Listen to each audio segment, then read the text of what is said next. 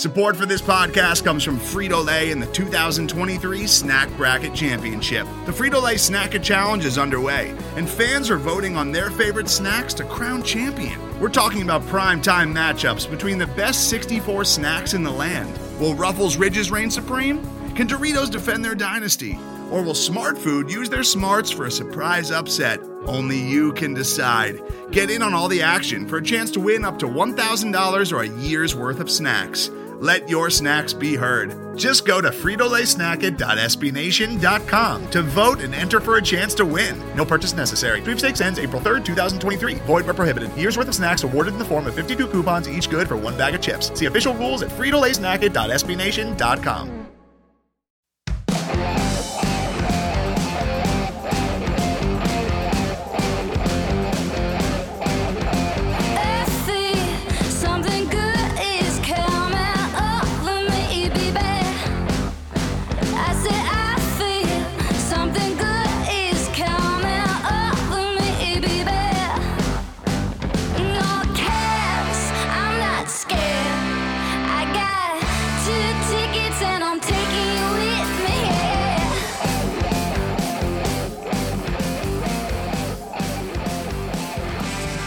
Welcome to the Cannon Cast, a weekly podcast from the Cannon, an SB Nation blog covering the Columbus Blue Jackets. I am Will Chase, joined by Pale Dragon. What's up, PD? Happy hockey time is here. Yeah, I am sitting here. I've got you on half my screen, and I've got an actual live Blue Jackets game on the other half of my computer screen. So this is really real. It's happening. The Jackets are playing a game against another NHL team tonight. It's awesome. And I'm assuming, I just saw that the Penguins broadcast is the one doing that game, I guess, or at least the audio. Mm-hmm. So yeah, correct. So you won't have to listen to that for the first period, I guess. But but at this point, we'll all take hockey regardless of who's calling games, I guess. But right. Yeah, so of course this game will be over by the time this is up tomorrow or today, Tuesday. But yeah, we're recording the first period. I assume the first period is underway between Pittsburgh and Columbus. Yeah, so correct. Good times. Preseason has already gotten off, but big news. Blue Jackets last week came to a 5-year agreement with Elvis Merzlikins. So he'll make $27 million over the course of the deal. So basically this, for all intents and purposes, solidifies Elvis as the number one netminder. We'll see how they kind of share the workload. I know Jonas Korpisalo does have an ailment right now anyway, but I would assume that Elvis will get the bulk of the time in net. However, that ratio will decide itself as the season plays out, PD. Yeah, the team is saying all the right things about how, playing time has to be earned. And, with the way the schedule is, there's going to have to be a lot of balancing. Lots of teams do a, 1A, 1B type situation just to ease the workload and all that. So the team's going to say that, but I think everyone has to be well aware of what this contract means, and it means that the team is picking Elvis, that Elvis is the guy going forward, that Jonas Korpisalo will most likely not be here next season and, might not even be here at the end of the season. And I think I was excited about the news. The timing was a bit unexpected, but you just add this to a number of other deals the team has made this year where they're making very clear who their core is. It started with Oliver Bjorkstrand signing his extension before last season, and right in the aftermath of PLD not wanting to be here, but Bjorkstrand committed. And then, after trading Seth Jones, then Zach Werenski committed in July. And now we've got our goalie locked up. So we've got a key forward, key defenseman, key goalie that have all done great things here already and who are going to be here for the next, 5 to 6 years, which is great. It has to make you feel better about the Jackets long-term, makes you feel better about the plan they have, about the core they have, about how they are building this team going forward. I do see a little bit of risk here just because while Elvis has shown flashes, he has not yet put together a consistent season. Now, obviously, he hasn't been here for a full normal season, but I want to see him stay healthy. I want to see him stay consistent, be able to put together a long, dominant stretch, not just a hot month or two. So there's still a little bit of risk there with giving him this kind of deal. At the same time, for what he'll be making, just over $5 million per year cap hit, that is very reasonable for even an average number one goaltender.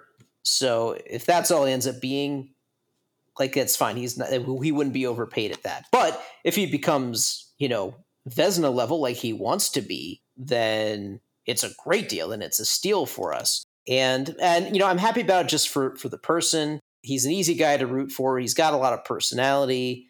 He loves being here. He's talked about how comfortable he and his wife are here. Now that they've got their son, they want to raise him here. He said his wife actually prefers Columbus to Switzerland, which is crazy, but that's great. And I think this summer too, with the tragedy of losing his best friend, I think the fans in Columbus gave him a lot of support and comfort, and I think that meant a lot to him. And I think that was part of why he wants to stay here as well. And that's, that kind of gives you a warm, fuzzy feeling to know that there's this mutual affection between Elvis and the fans. And for Korpisalo, I think it needs to be said, he's been great throughout all this. He's been nothing but a professional. He was a backup behind Bobrovsky and waited his turn. He's then split time with Merzlikins, and there's never been any protest or any moping or anything like that. He's just come to work, done his job, supported his teammates, and he had some great runs. He played really well in December of 2019. Earned a spot on the All-Star team.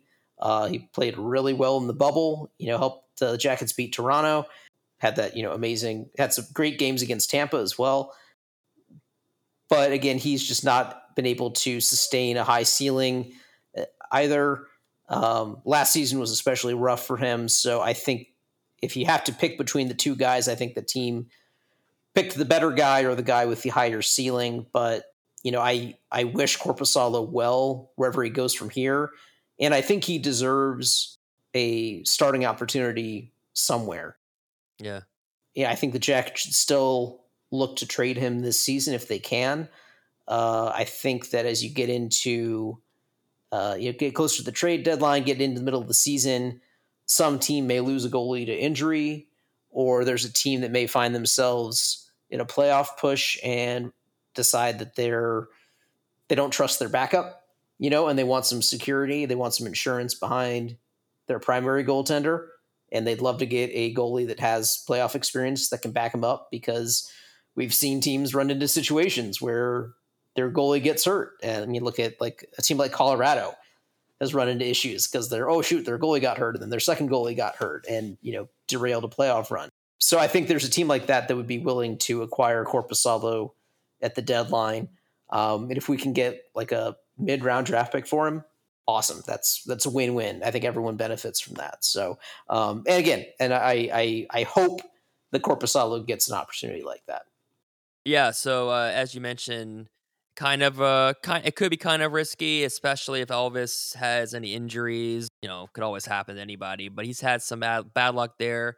Kind of like Jonas Korpisalo, who has a lower body injury, and he ended the year last year with a lower body injury. So I know it's kind of vague, but I don't know if it's the same exact ailment or something different. But hopefully he won't miss too much time. And I don't know. I don't know if it's going to be more. Do you think it'll be like when they're both healthy, do you think it'll be more of like a 60-40 or like a 70-30 Elvis split? Or how do you think they might? I mean, I guess play might obviously dictate, but I would assume Elvis is kind of the the number one guy, even what they're saying kind of contradicts that. I think it needs to be at least 60-40. The one thing that's tricky is that both of these goalies we've seen play a lot better when they are the guy, and they like to be playing lots of games in a row. But, I think it makes sense to, split up back-to-backs, make sure no one's playing a 3 and 4, that sort of thing. Although I do think that, if it's maybe even Elvis playing every 3 games out of 4, something like that, because I think he does better as the workhorse than Corpy does. Corpy is better playing regularly, but we've also seen that when Corpy has to be the guy, like when Elvis got hurt, that, fatigue sets in and that really limits Corpy. Whereas we've seen Elvis be able to play longer by playing a lot of games and not have those ill effects.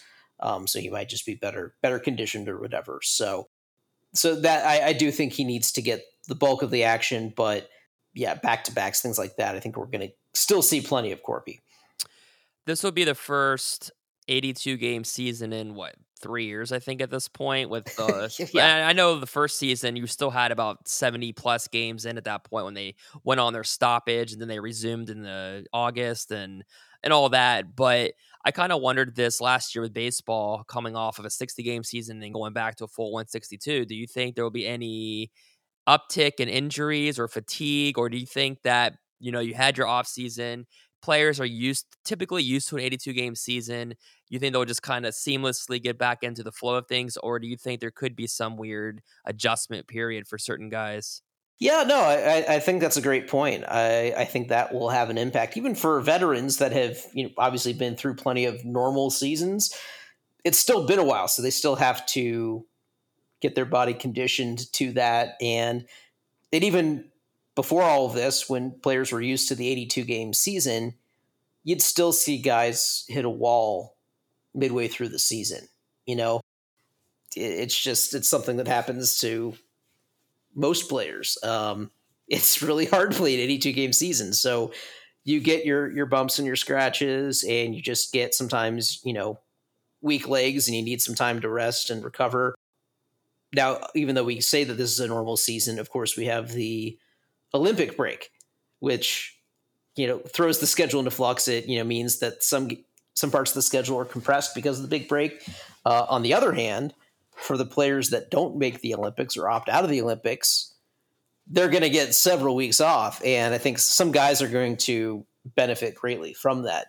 Just that chance to recharge after having played, 50 some games like they did back last season. Yeah, that's a good point. That will benefit some guys for sure. But real fast before we go on to the next topic, I was just thinking, whether I'm watching a football game or a hockey game, I think I don't really think about it as much, but it is crazy to watch a guy get tackled or a guy get hit in hockey and just bounce back up. Obviously, they're conditioned and they're not us or we're not them, but it is crazy when a guy can play a full 82 game or 80, 70 games even, full season, essentially a car crash type thing every night in terms of the contact that they're taking. So it is pretty interesting, or pretty crazy and interesting, how these guys are so well conditioned to be able to withstand the impact, all kinds of impact, really. So Yeah, that is something that we take for granted. And actually, I was listening to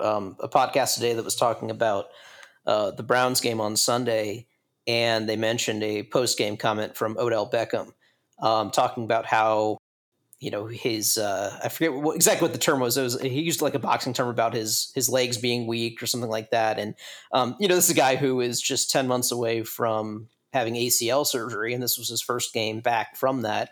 And he's obviously a tremendous athlete, and the fact that he was able to recover that quickly from that surgery speaks to his physical conditioning and just the what amazing shape he's in, and just that his body is just a special athletic physical specimen that can bounce back like that. But even with all that, and even with the work he's put in to get back into playing shape, there's no replacement for actually getting in there, playing a game, taking hits, and even just the fatigue of running up and down the field. Like maybe his knee structurally is fine, but getting his cardio up to the level where he can get through the game, or the rest of his muscles being able to withstand that. So even the best athletes do sometimes run into these issues where they are tired or they are hurting. It gets talked about a lot in hockey that, even guys that play the full 82 games, they're not getting through it unscathed. They are playing through stuff. That's just there's that saying that there's a difference between hurt and injured. Like they're all playing hurt by the time they get into the playoffs, but they're not injured, so they keep playing. but they're feeling it. Cal Ripken Jr. definitely had injuries. There was no way he was never not Yep. hurting. Today's episode is brought to you by Cars.com. With over 2 million vehicles and 50,000 more added every day, Cars.com will match you with the perfect car for you, your budget, your life, your style. And if you're ready to say goodbye to your current car, Cars.com will get you an instant offer to cash it in. Just start by entering your license plate and get matched with a local dealer who will write you the check. So whether you're looking to buy or sell, just go to Cars.com. It's magical. Hello, I'm Nilay Patel, the editor-in-chief of The Verge and host of Decoder, a business podcast where I interview CEOs about big ideas, the problems that come from those ideas, and how they make decisions. It is also surprisingly about org charts. It comes up a lot.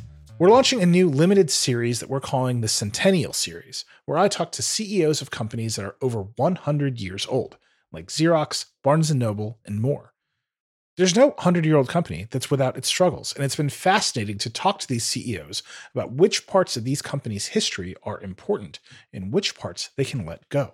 A little spoiler for you, if a company is over 100 years old, there's a lot of drama to talk about. It's been a good time. You can listen to the Centennial Series right in the Decoder feed. New episodes of Decoder are out on Tuesday, and the Centennial Series is out on Thursdays. Check it out. We think you're really going to like it. You can get it wherever you get your podcasts. On to the next topic. So Zach Ronaldo, basically he's not vaxxed, so he is not invited to training camp, or he's not with the big club. He will be, at least it sounds like the expectation is that he will be in the AHL in Cleveland.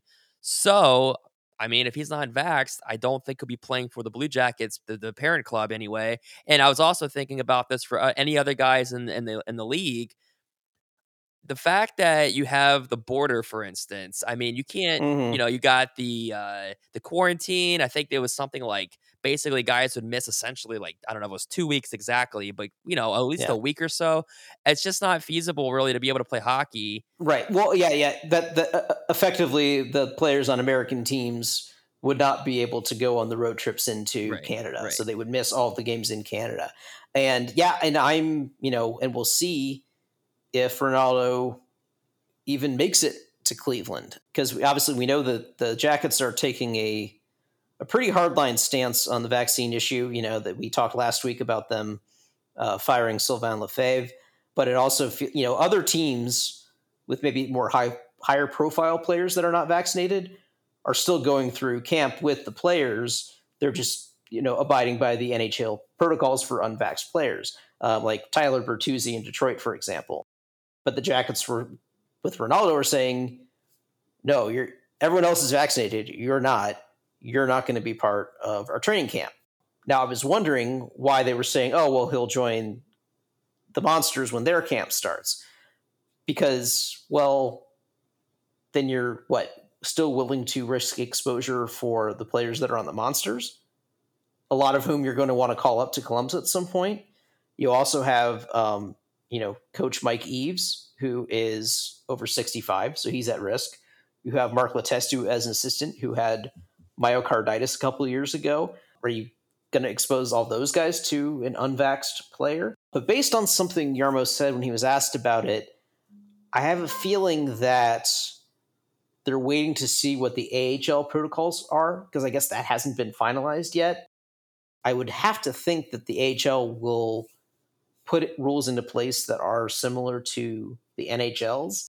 And maybe at that point, the Jackets can use that to,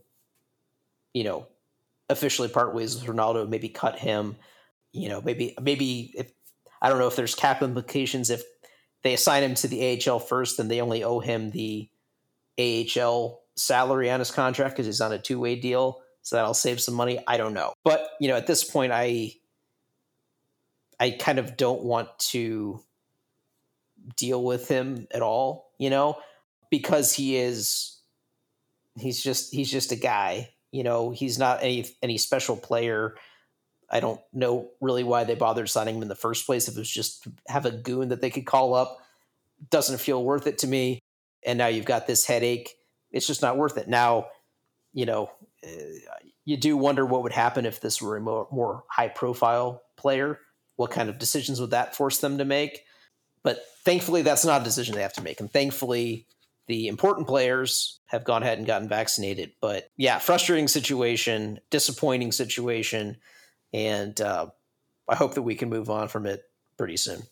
Yeah, I know if this was any other high-profile player, or if this was like a Zach Werenski type, Right. I know that they would still be on the big club. They would have to go through the typical testing regimen, but yeah, I mean, we'll see what happens. Obviously, like I was saying before, or like what you were saying too, that I mean, it's just difficult to have a hockey team trying to play, especially with no matter who the guy is, but especially an important player, and they can't really travel, or at least travel as freely to Canada, for instance, and that's a big hole in their lineup. Well, and you know, the guys talked about how last season it was so difficult, you know, having to just be stuck in their hotel rooms when they went on road trips and they couldn't go out with their teammates and hang out off the ice and things like that. And if you're not vaccinated this season, you basically have to go back to that lifestyle, you know, whereas those who are vaccinated can go back to doing things like they did before. And it sounds like that has been a really effective incentive that has gotten a lot of players that were previously hesitant to say, like, okay, I'm going to get vaccinated so that I can have a normal season. Or guys like, I'm going to get vaccinated because this is what is best for the team, you know. And this is part of hockey culture, right? Is that you don't do things for the self, you do things for the team, or you know, you go along with what the teammates are doing. And you know, sometimes this can have toxic implications, but in this case, it's actually a good thing. Players, and I think it's probably a good sign that the players on the team that are leaders, you know, got vaccinated, and any young player maybe that was skeptical could look and see that, oh, Werenski and Bjorkstrand and Nyquist or any of these guys, well, they got vaccinated. You know, a guy like Max Domi got vaccinated as soon as he could, you know, because of his health issues. And those players lead by example. And if they're doing it, it sends the message, hey, if I want to be part of this team, I need to be doing what they're doing. Or I see that they're doing it, it must be okay, so I'm going to go ahead and do it as well. You know, and so then it feels like, you know, Ronaldo not getting vaccinated is like he's not being part of the team culture in this case. So Blue Jackets training camp, obviously preseason's underway as we speak, and the training camp portion got started last week. So I guess I'll ask you from a training camp perspective, what was maybe, obviously aside from the fact that it's just here, what was maybe exciting you? Or I know we were looking at, you know, potential line combos, and we'll see how all that plays out. But I know, like, you know, Cole Sellinger, for instance, centering the Voracek Line line. No matter, I mean, who knows? I don't know if Cole's going to make the team out of camp, but that can only help him.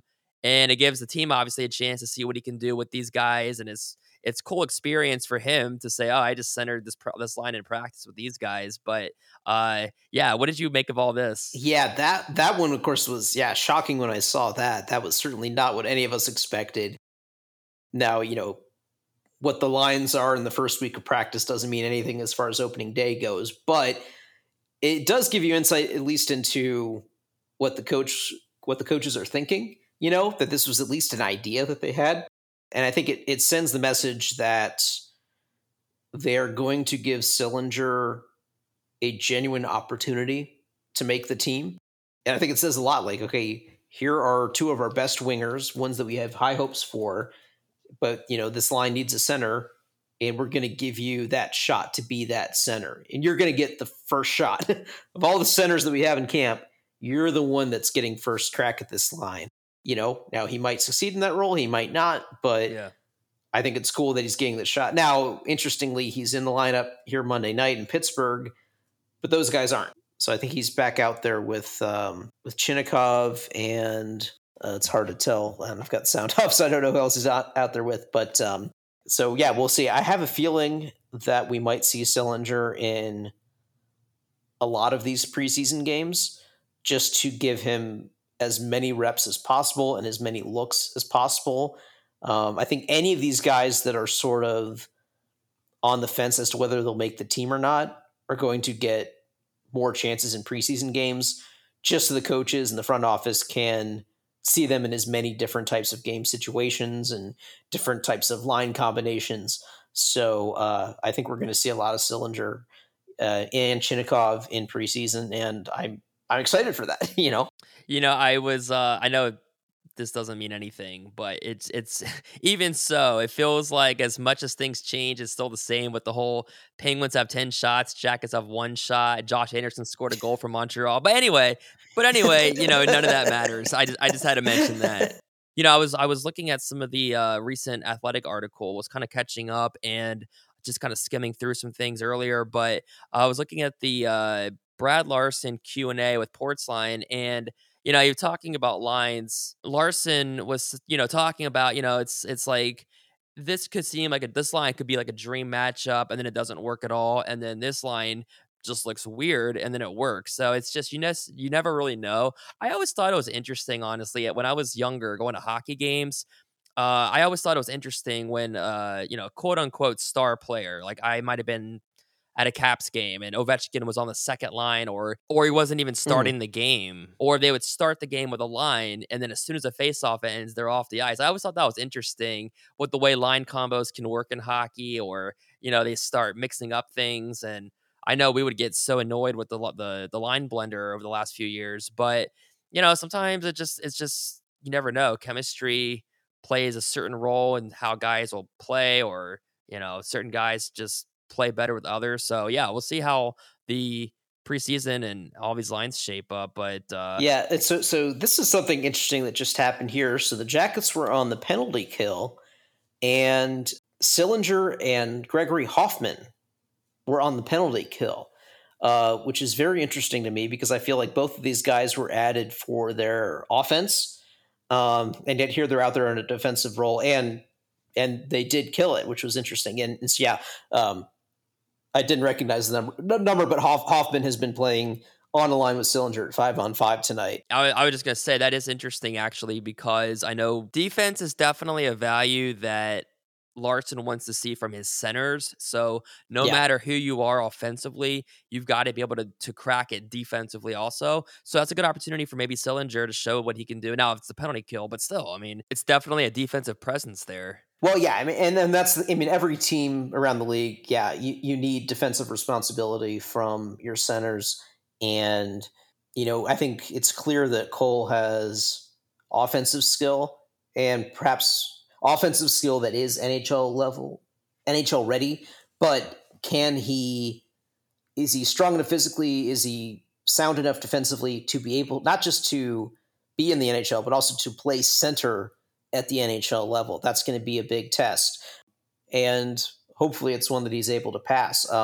Also along those lines, I saw that, I believe it was Portsline that maybe wrote about, or it was either Portsline or Jeff Svoboda that wrote about how Mark Letestu spent the summer working with Jack Roslovic. I believe it was Portsline, yeah. And so obviously Roslovic had a great season last year offensively, put up a lot of points for the Jackets, but defensively that was rough, and not up to the level that we would expect from one of our top centers.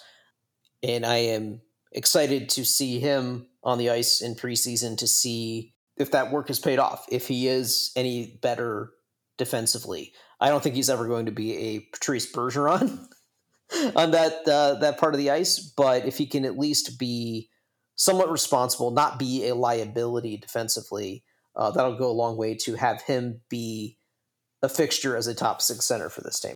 You were just saying how Roslovic could be better defensively. So hopefully we'll see some strides there in his game. But I know also you were thinking that, not that Roslovic couldn't be the one center, but you were saying it might not be that he would be the center between Line A and Voracek. But from Cole Sillinger's, from that standpoint, I feel like there's definitely an increasing opportunity for him to be on the team at some point this year. When do you think that might happen? If it's not out of camp, when do you think you might expect to see him? And not because of injury, but because in a perfect scenario, it's just because he's ready to come up.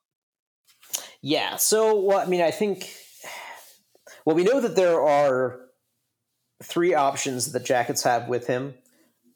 coming out of camp. They can send him to his WHL team in Medicine Hat. If they do that, then he's stuck there. Oh, and we have a Jackets goal. We're back. First of the preseason. And it was the Sillinger, Chinnikov, Hoffman line. I couldn't tell which one shot that win for the replay here.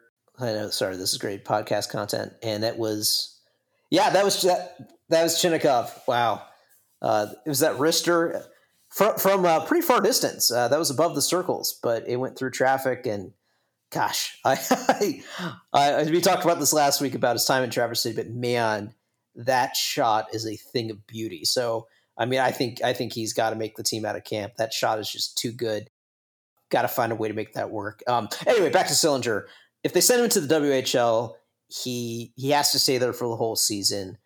I think based on what we've seen from him so far, I feel like it would be a waste. I think he would be just too much better than his competition that I don't know how much it would benefit his game. So then it's just a question of, does he start in Columbus or does he start in Cleveland?